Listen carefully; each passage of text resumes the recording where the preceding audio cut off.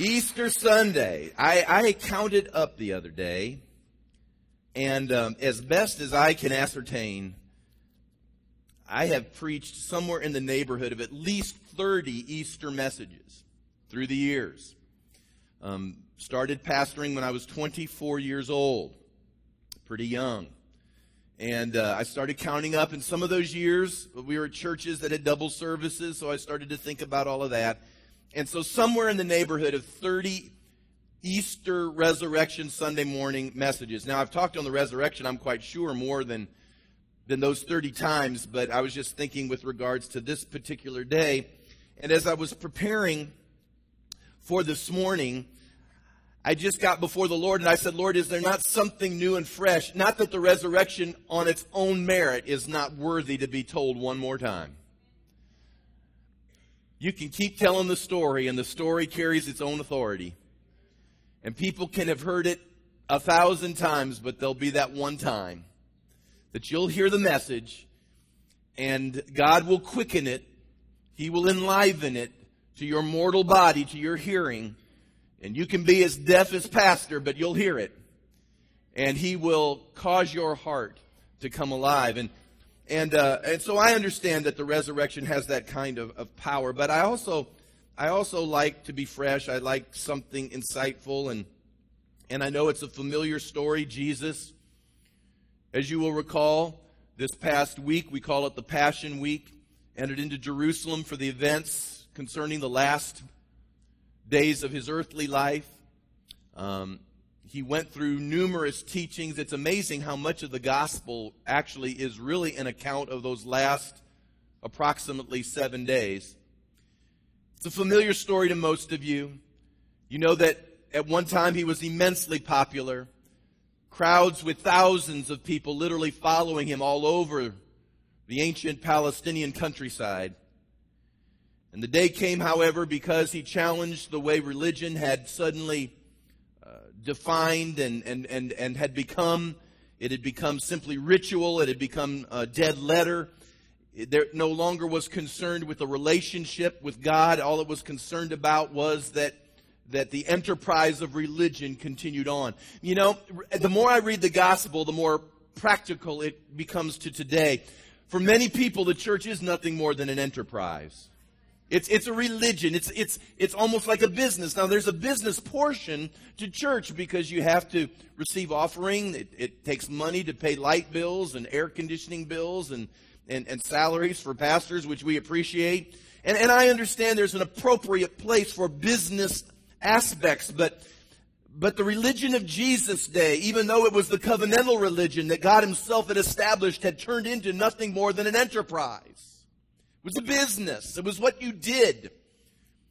Even to this day, unfortunately, to be a Jew no longer really means to be in relationship with God covenantally, but it's cultural. I had a neighbor that was Jewish, and his Jewishness had no fervor. There was no passion. There was no zealousness. There was no relationship with God. I'm not saying that there aren't orthodox, vital Jewish people. I'm not saying that. I'm just saying that for many, many Jewish people, it's their culture. And that's all that it is. Can I share, for many people who call themselves Christian, it's your culture. And it's not a relationship. It's what you do. It's who you are. You've decided you're not Buddhist. You're not Muslim. You're not a Hindu. You do kind of have a theistic understanding of God, and so you just landed in the Christian slot. And while we appreciate you landing in the Christian slot, I've got good news for you, that it's not just your culture, it's a relationship. A relationship. And so in America, it has become a familiar story. He died on a cross in order that we might not have to face the satisfaction concerning sin's judgment. And He spent 3 days in a grave, and we gathered together this morning on the first day of the week. And the reason we gather on Sunday mornings now and not on the old Sabbath, which was Saturday, the reason we do this is because we celebrate a risen Lord. It's first day of the week, a risen Lord.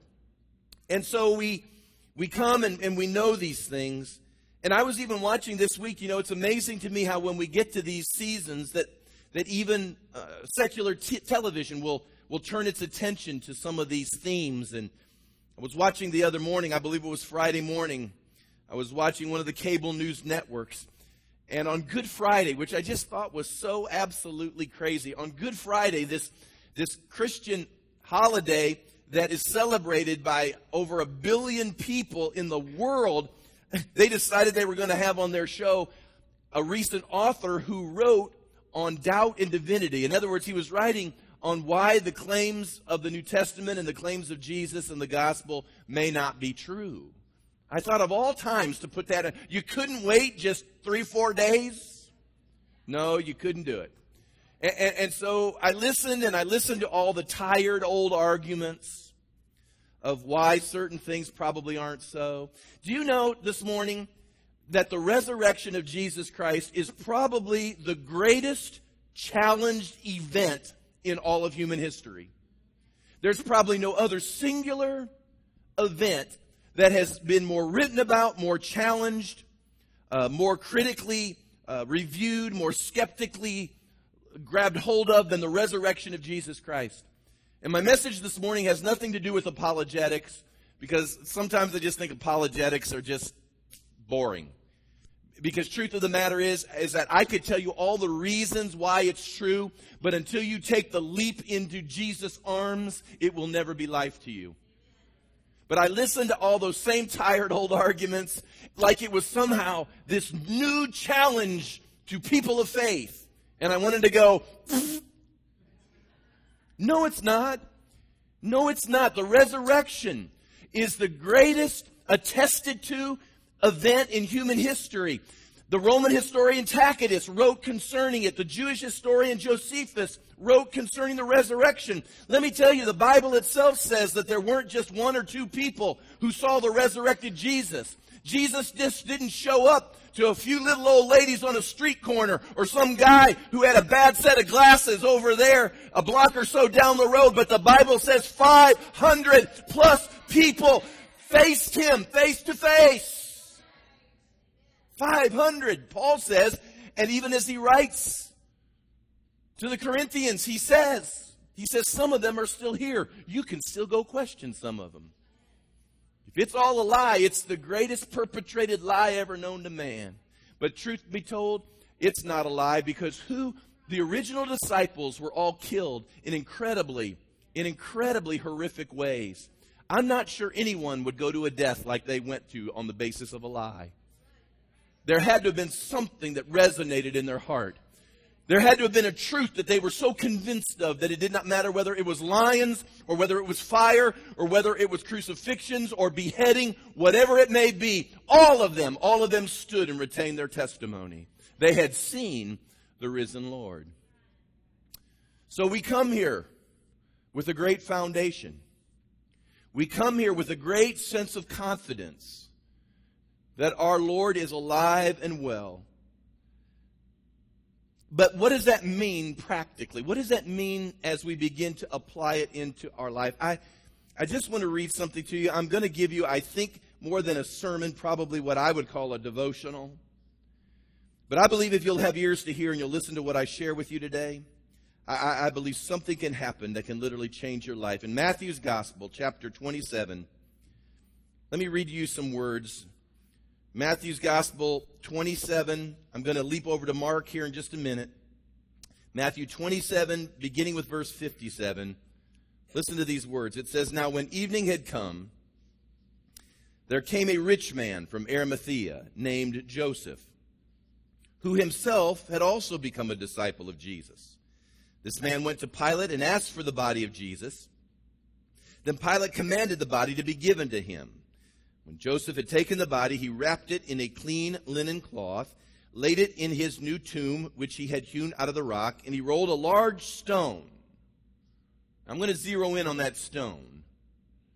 But I want you just to see it. If you didn't bring your Bibles, you can see it on the screen overhead. That there was this large stone. Everyone say large stone. It didn't say kind of a medium stone. It didn't say sort of a light stone. It said a large stone against the door of the tomb, and departed. And Mary Magdalene was there, and the other Mary sitting opposite the tomb. On the next day, verse 62, which followed the day of preparation, the chief priests and Pharisees gathered together to Pilate, saying, Sir, we remember while he, meaning Jesus, was alive, how that deceiver said, After 3 days I will rise. Therefore command that the tomb be made secure until the 3rd day, lest his disciples come by night and steal him away, and say to the people, He's risen from the dead. So the last deception will be worse than the first.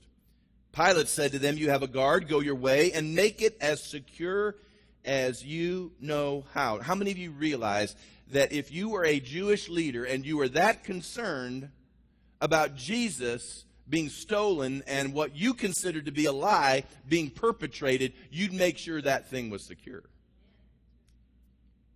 Verse 66, So they went and made the tomb secure, sealing the stone and setting the guard. Now, Mark 16, I want to read to you now, I think the best passage concerning the resurrection morning, keeping what I've just read to you in mind. Now listen. Now when the Sabbath was past, Mary Magdalene, Mary the mother of James, and Salome brought spices that they might come and anoint him. Very early in the morning, on the 1st day of the week, they came to the tomb when the sun had risen.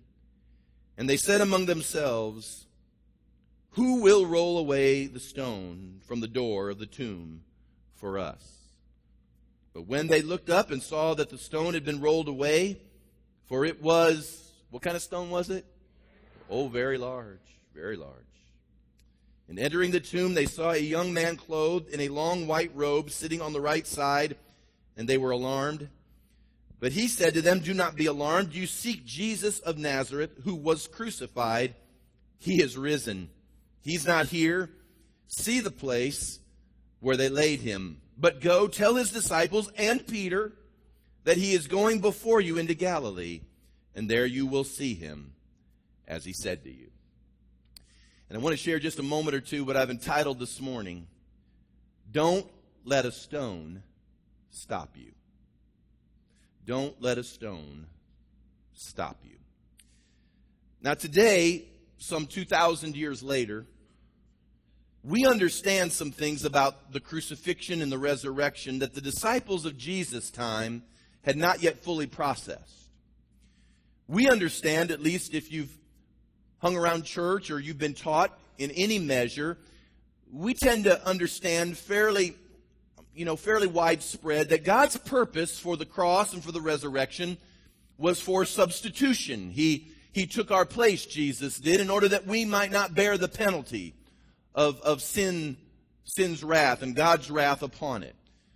He became the ransom that took us out of the devil's grip. He was the satisfaction of justice. He was the atonement. He was the lamb slain once and for all. No longer would we have to bring the blood of bulls and goats in order to find relationship and oneness with the holy God. But Jesus became the one because he became the substitute for us, took upon all of that, and in turn we took upon his righteousness. And then through the resurrection, we've been given newness of life, God life. Now we also know to some degree that Satan had a purpose in all of that. You know, Satan is deceived. He's the father of lies, and he literally believed that as Jesus was going through this Passion Week, as the Lord was facing the flogging, the crown of thorns, as he faced the cross, the spear into the side, Satan saw all of that, as well as his demons, and their deceived thinking thought that they had won. That somehow or another they had stopped redemption. And that through all of this, God's plan had been undermined. So hopefully you can understand and appreciate how hard it must have been for the disciples of this time period to sort all of this out. We've had 2,000 years to sort these things out. But they had just a few hours. And there in a few hours, there were all sorts of emotions that were going through them. Here we are 2,000 years later, and it's interesting, there are still some people who haven't sorted it all out. It's true that the disciples had heard and they'd seen many things firsthand, but at this moment, all the teaching that Jesus had ever given to them, all the instruction, all the interesting parables, the life's lessons, all of that seemed irreconcilable to them because they'd seen in horrific fashion what had just taken place to their Lord. And now the practicality of where they were to go from here. Where do you go from here? Now that you've seen all that had taken place. All they could see was a closed tomb. And there was a big question that was in front of them with regards to this closed tomb. And it seems to be epitomized in the picture of the stone. The stone. There was this large stone that they rolled in front of Jesus' tomb. Now let me give you just a little background on the stone. The tomb that Jesus was laid in, the scripture tells us, came from a rich man by the name of Joseph of Arimathea. He was a disciple of Jesus. It was a borrowed tomb. And it gives us a picture of sorts as to how rich people would have been buried in that particular day. Jesus was not rich. I don't know what would have happened to the Lord had it not been for Joseph stepping in. I'm quite sure that was providential. But you could literally picture that ancient tomb as sort of a mausoleum. The stone in front of it was to keep thieves from stealing bodies or other items that might have been placed in the tomb. In this instance, not only was it used in order to seal up the place where Jesus was going to be, but the perpetrators of the crucifixion wanted to be sure that nobody could get his body, nobody could steal it in the middle of the night. Nobody could somehow apprehend it and then disseminate a lie somehow that he was raised from the dead. They wanted no ability for Jesus to be taken away, to be turned into a relic, and to somehow continue that which he had done while he was alive here on the earth. And so the Bible tells us that this was a large stone. In the original language, I can tell you just by virtue of the words they used, it was a stone so big that it would have taken multiple arms and hands, men, in order to even begin to move this thing. In fact, many believe that the stone was put on a grade, and so then even to roll it up on a grave would have made it all that much more difficult in order for that to happen. And so a large stone, and the scripture tells us that the Jews came to Pilate and said, listen, even as big a stone as it is, and even as hard as this would be, help us to seal it. And so sealing it literally meant that somebody would go and give it a proper inspection. It was like a tomb inspection. And they would seal it after inspecting it. And at the end of it, they would make the decree, or they would give it the stamp of approval that this was a sealed tomb. It could not be opened, and it was guarded as well. And so we see a picture of a stone that's going nowhere. And the whole thing, if you can imagine being a first century disciple, the whole thing epitomized in their sight what they were thinking in their hearts. It's over. It's the final chapter. The stone represents it being closed off. It's the epilogue to our 3-year journey. It didn't end like we thought it would end. This isn't what we signed up for. It epitomized everything that was going through their minds. There was this sense of failure. There was a sense of disappointment.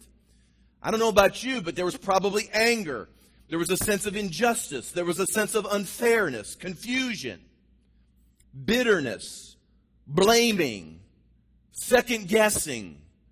Come on, is that not the normal human response to moments like these when you see something you had invested your whole life in suddenly fall apart? Would it not be natural to begin to say, if only? Would it not be natural to say, what if? Maybe if we could have just moved that donkey to another direction than Jerusalem 7 days ago. What if we just decided to spend more time in Nazareth or Capernaum? What if we just didn't do like we ended up doing? What if only? And I started just to think about these early disciples. I mean, they're human beings. I'll share this with you. None of them glowed in the dark. We tend to have this feeling that like those early disciples may have walked about 4, 5, 6 inches off the ground and they glowed in the dark, and they were just these superhuman people. I beg to differ. Peter was cussing at the crucifixion. Sounds pretty human to me. And these very human disciples are going through some very natural processes. And I started to think, as those disciples watched this whole thing unfold. And I just started to just imagine what that stone must have meant to those disciples. The stone. They look at the stone and they would say to themselves, all of our hopes have evaporated. We had hoped that he was the Messiah. We had hoped that he was the one that was going to ultimately liberate even the land. Some of us thought that he was even going to be an earthly king, and all of that's evaporated. We had invested our dreams into this man. He had mentioned so many promises as to what the kingdom would look like and as to what we could do within the kingdom, and all of this has been crushed. He's no longer around. The tomb's been sealed. It's the final notice of a failed vision. Even if they could have rallied the crowds, it was too late. There was no bringing back what's been lost. Jesus was literally just pieces of flesh hanging on a bone. Nothing on earth could overturn what they just witnessed. There wasn't enough manpower, not enough brain power.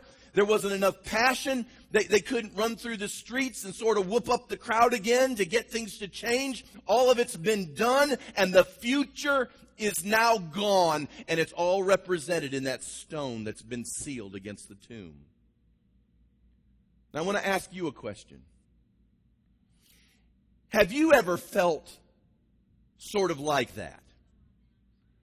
Have you ever faced a moment when even the most optimistic amongst us look at a situation that's in front of us, and we have to say, it doesn't get any more dead than this? Everything that you had pinned your hopes on is gone. It's not just that there's this big stone in front of you, but all the experts in death have inspected your promise, and they've even declared to you it's gone. It's impossible to recover.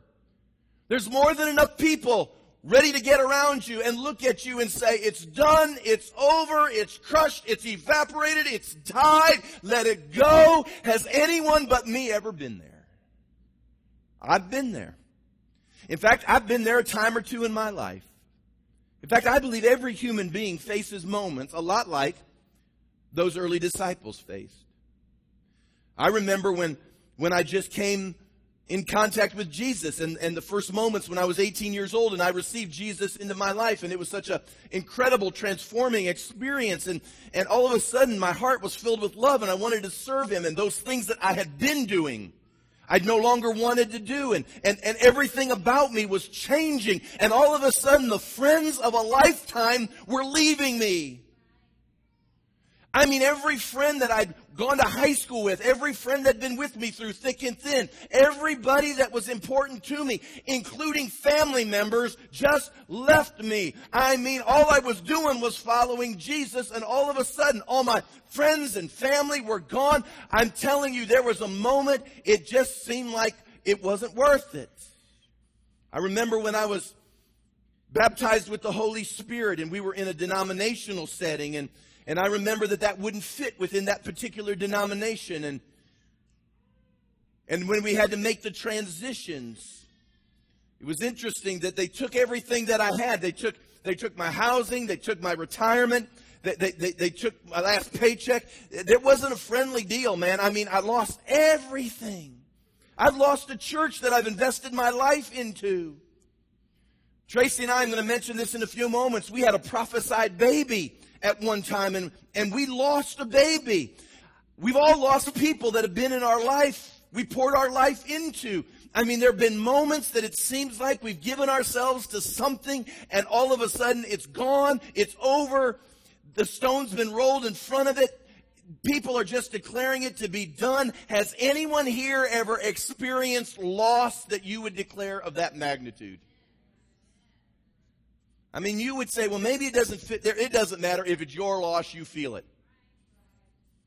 It's the kind of loss that takes your breath away. Your heart literally aches in disappointment. It wasn't supposed to end this way. This was not the script that I had written on this situation. This loss is of another magnitude because it can't be massaged and just made better. You just can't say maybe a sorry and it's put back together. You can't finesse it. You can't manipulate it. You can't recover from it. It's gone. It's impossible to retrieve. You just can't go to Marble Slab and get you an ice cream cone and it makes it better. You can't go get your fried chicken and your macaroni and cheese and eat your comfort food and you just feel better. It's as if somebody has punched you in the gut. There's some of you here today, you are widowed. Some of you are divorced. I suspect you know what I'm talking about. You lose somebody that's important to you, and it feels like someone just punched you in the stomach, and you can't catch your breath, and your heart aches so bad. It's like it's breaking inside of you, and you say to yourself, can I survive this? Will I recover? Will I love again? Some of you, you've invested decades into an important career or a job, and because of the way the economy's been working, you've lost an important job that you thought you'd always have, and maybe there was pension associated with it, and that got taken away from you. And all of a sudden, you're looking at a future which seems very insecure, and it's as if someone just punched you and took the air right out of you. Some of you in this room have been betrayed. You trusted somebody, you invested them with information or maybe with feelings or emotion. You trusted them with something very important in your life, and all of a sudden they used it and turned on you, and it's as if you've just been hit, forsaken people. I could go down the list of all the things in people's lives that were there and that you pinned your hopes on, and then all of a sudden they were taken away.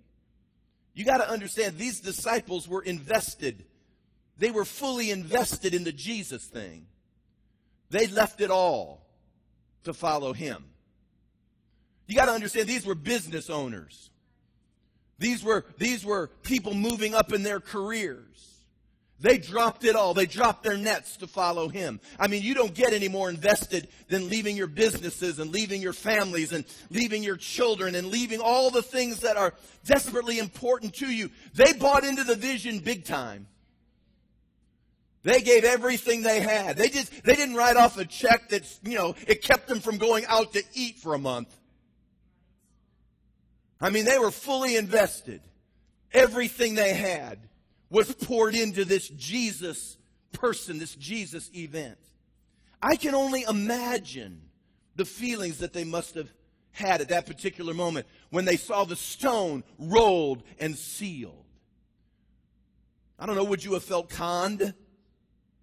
Would you have felt scammed? Would you have felt wounded? Would you have felt hurt, disappointed? Maybe you would have felt all of those things. You gave up everything, but it didn't work out. So now this stone has become very personalized, hopefully, to all of us. And I want you to begin to understand the dynamics of that unusual Sunday morning. They were disappointed. They were absolutely heartbroken. Think of that moment now. I've tried to illustrate it, but think of that moment. Bring it back up again of your greatest heart wound, your greatest heartache. Imagine that's how they felt. Now it comes Sunday morning. It's interesting that as I read you out of Mark's gospel, and guys, I'm sorry, but we're just going to go with what the text tells us. The men were nowhere in sight. Now, I'm a guy, and that makes sense to me. Because if anything can be said about the men, it's that they can sum things up pretty quickly. They get what's going on. You see, men, I guess it's just because of the gender. We see, we measure, we weigh, we evaluate, and it's over. I mean, they summed it all up. It didn't take long. I mean, I'm not saying it didn't still hurt and there wasn't woundedness, but when you see what you've just seen, it doesn't take long to get that this thing's done. It's complete. It's over. But what we see here is the women. Oh, the women. Thank God for the ladies. Amen. Yeah. Ladies, that was your moment right there. Now say what you want, guys. Listen to me. Say what you want. The women. They weren't going to let a stone stop them. You can almost see how a mom would be exactly like this with her son. I can almost hear Mary saying, "It's my son. I gave birth to him. I was the one in that manger. Didn't have a room. No room at the inn. Joseph wouldn't leave when I told him to. Wouldn't ask directions when we were lost on the way there.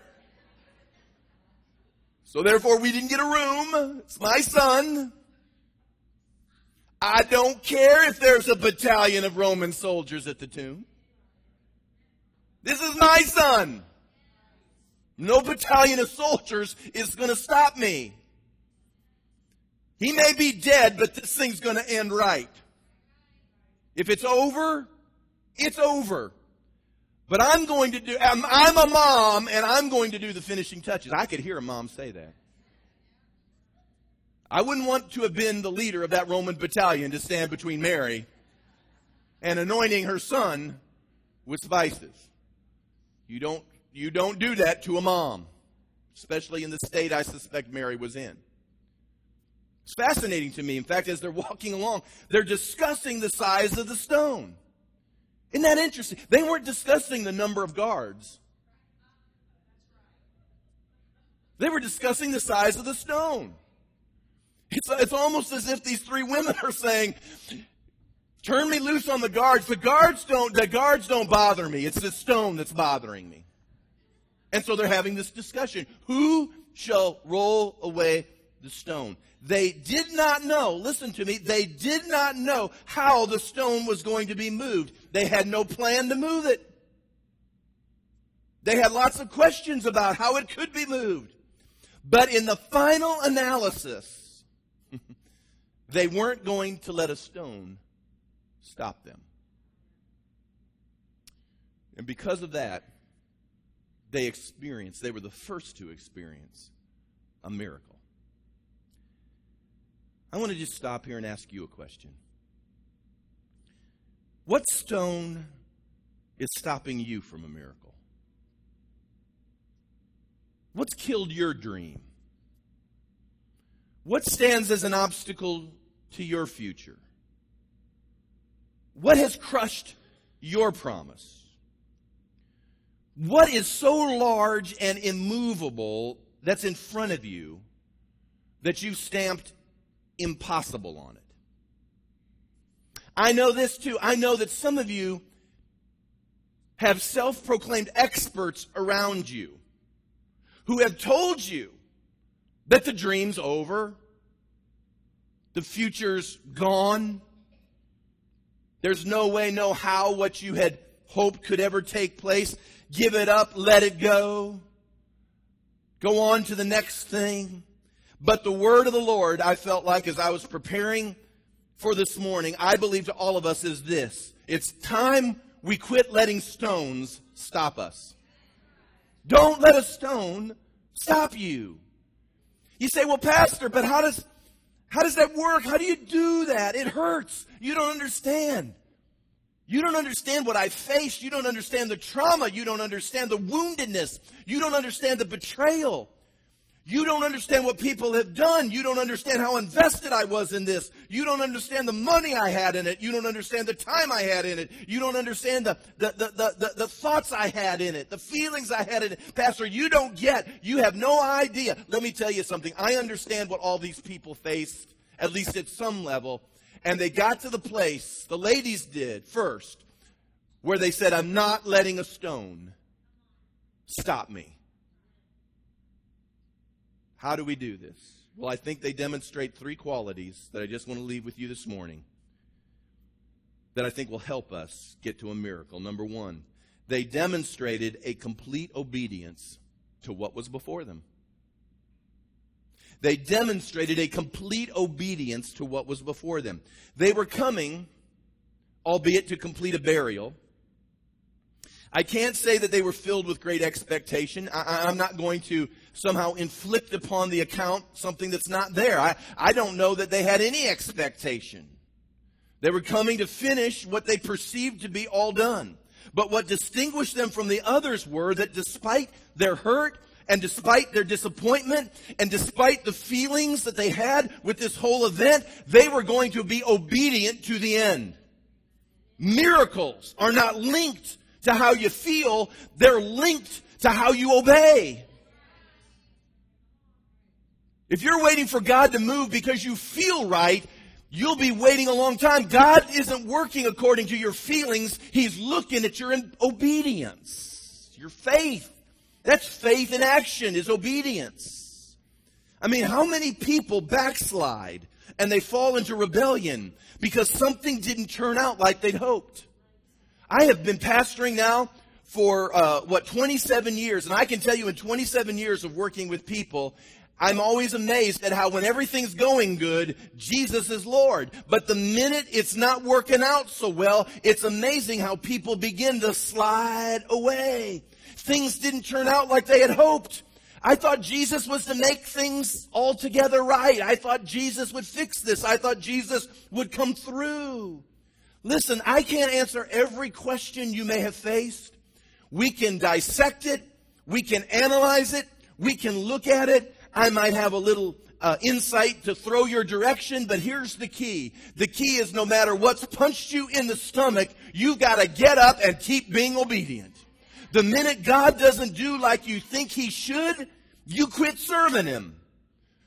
The minute you don't get what you think you deserve, you give up. These ladies, they weren't even working out of great expectation. They were just fulfilling what was in front of them to do. They were just being obedient, and they refused to let a stone stop them.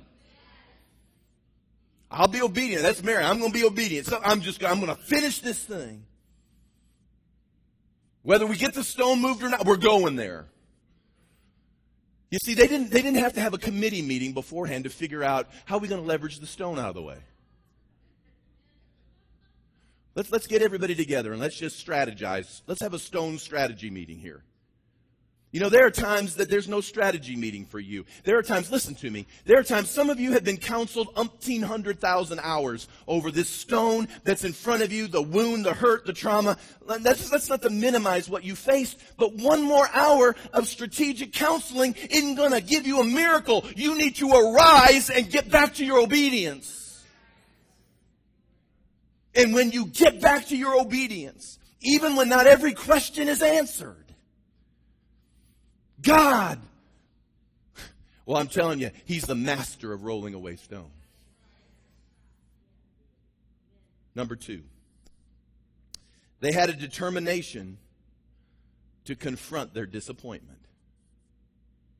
They had a determination to confront their disappointment. I'm just sharing with you what it was in these women's lives that brought them to the place that they were the first to experience a miracle. I admire these women because in the face of the greatest disappointment imaginable, they decided to face it rather than run from it. You understand, I don't know where the men were, guys. I'm sorry. The men should have sucked it up and been courageous, but they were scattered.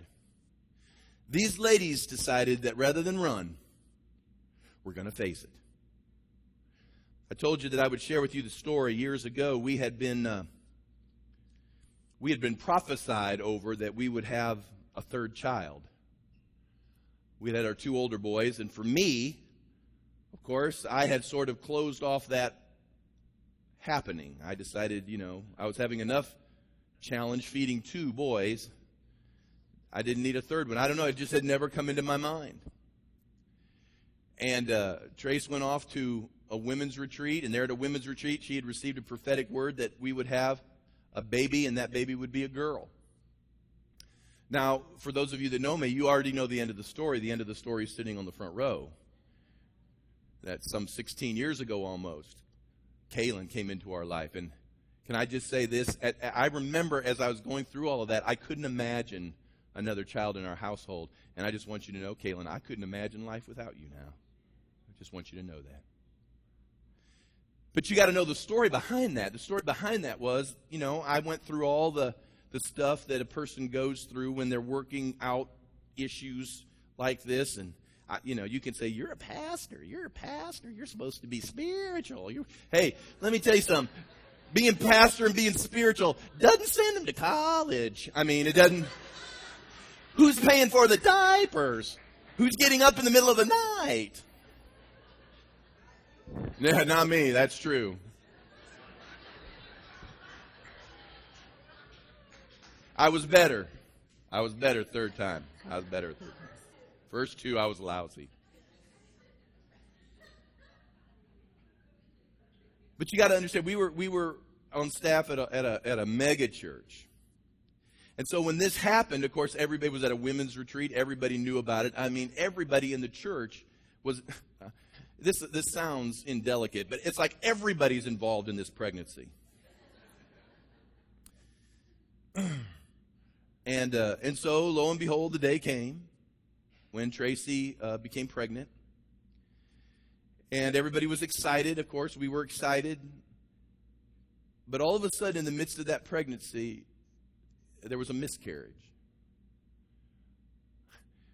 Our lives have been, up to that point, ostensibly a long line of unchallenged almost successes or favor. But there have been moments since that time to this time that God has taken us through a series of things that have caused us to learn the weighty and the deep and the important things of God.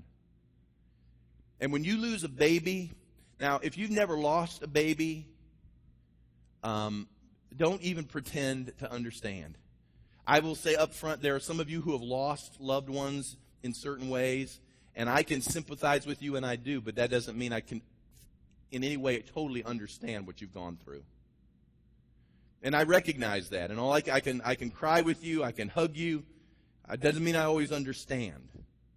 And I'm just telling you, if you've never lost a baby, that not only have you invested hope into, but God was supposed to be involved in this. God spoke this word. God did this thing. I mean, hear me. It's like when God gave you the job. God gave you the spouse. God gave you this person. God gave you this moment. God's involved in this, and now all of a sudden it's gone. And it's easy as a human being to suddenly go, God, what are you doing? You are on the line for this one. And everybody's looking at you. And now you're at the moment, as all these thousands of eyes are looking at you, you ask yourself, what am I going to do here? Am I going to just collapse? And am I going to just crumble? And am I just going to curse God? And am I going to walk away from it all? And am I going to backslide because I had a word and God didn't come through? What do? You arise. Confront your disappointment. Were we disappointed? Sure, we were disappointed. But the truth of the matter is that as we work through that disappointment, and as heart-wrenching as it was, and I'll just share this with you, God took me through a personal process of dealing with my self-centeredness and my selfishness. If that hadn't happened, I'm not even sure God could have touched me at that particular level. But if I would have maintained my selfishness and self-centeredness, I don't know where we would have been today. But the truth of the matter is, we arose and confronted a disappointment. Yes, it happens. Yes, it's not fair. Yes, it doesn't seem right. Yes, we hadn't planned for this to happen. But can I tell you this? If we would have just stopped there and just sat in our pity, we would have missed the miracle of Kaylin Rama coming into our life. Some of you are grieving right now over past relationships. You're grieving over a past injustice. You've got some past hurt. You've got some past offense. And maybe you've got a legitimate right to your feelings. Maybe you have every earthly reason to feel disappointed.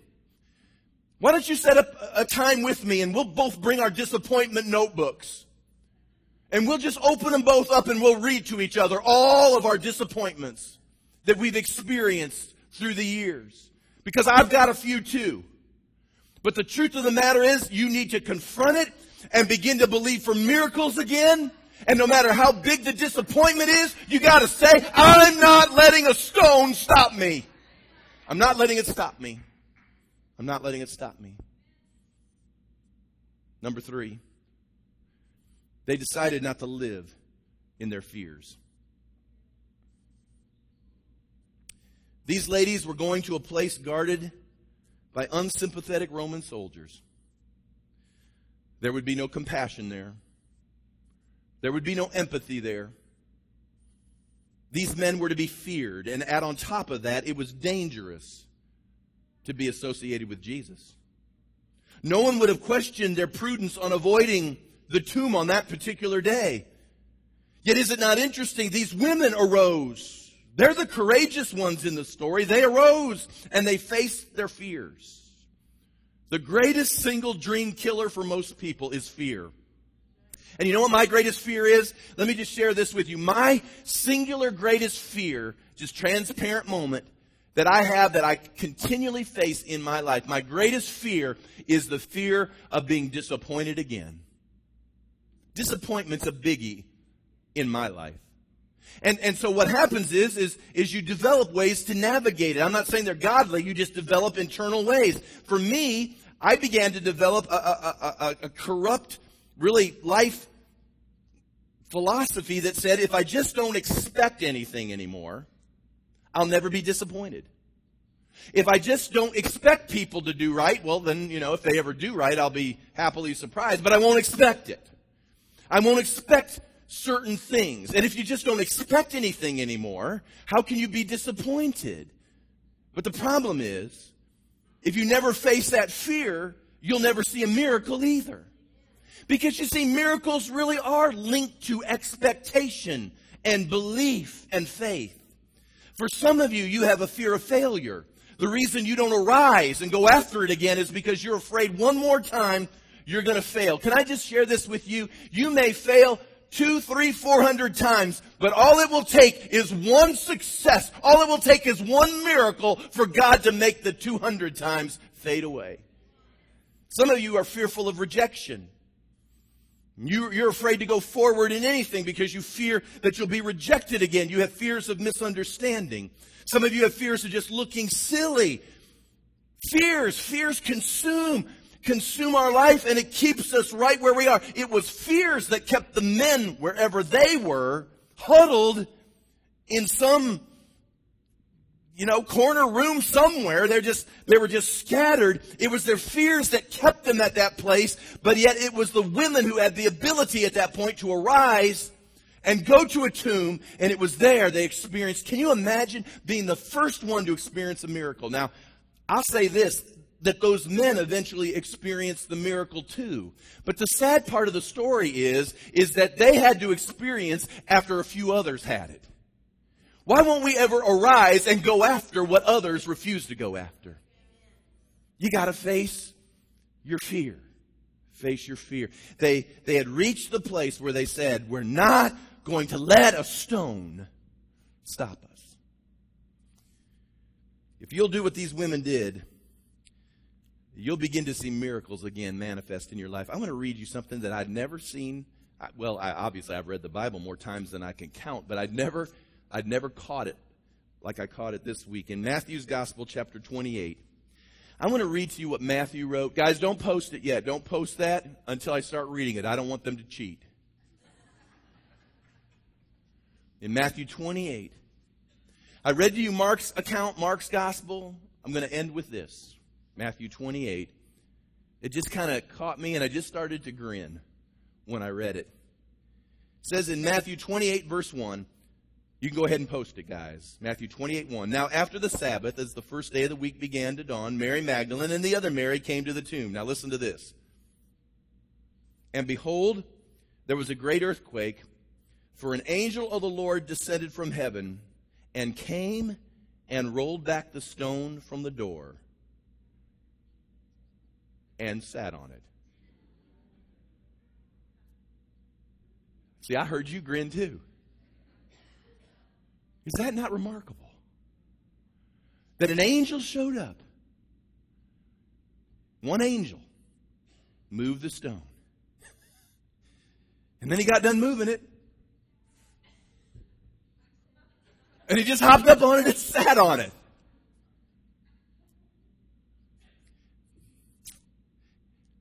Right now, there's an angel sitting on top of a stone that's in front of you. You'll never see him move it. You'll never experience a miracle. You'll never know the unmitigated joy that will come to your life of seeing that angel move what was once your greatest question. How many angels have we stood up because we let a stone stop us? How many angels have we let hanging for an appointment because we've allowed some disappointment, some fear, some hurt, some wound, some trauma, some injustice, some unfairness? How many angels are sitting on stones right now waiting for you to show up? And all it takes is you just arising. Listen to me one more time. You don't have every answer. I don't either. You don't have all the pieces fitting together yet. Just let it go. Let that part of it go. And just believe again for a miracle. God still rolls away stones. And Jesus, listen to me, Jesus became the first fruit of many.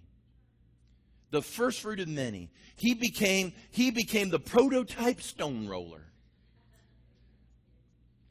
So that you and I could experience that joy that they experienced by moving in the midst of heartache and hurt and woundedness and unfairness and all the things that you can list in your notebook. You just continue to move through until you reach the place and you say, who can move these things away? Who can change these things that have happened in my life? Who can make a difference in this? I don't know. I don't get how all this is going to work. And the Lord is just saying, just come to an empty tomb. Come and see a resurrected Christ.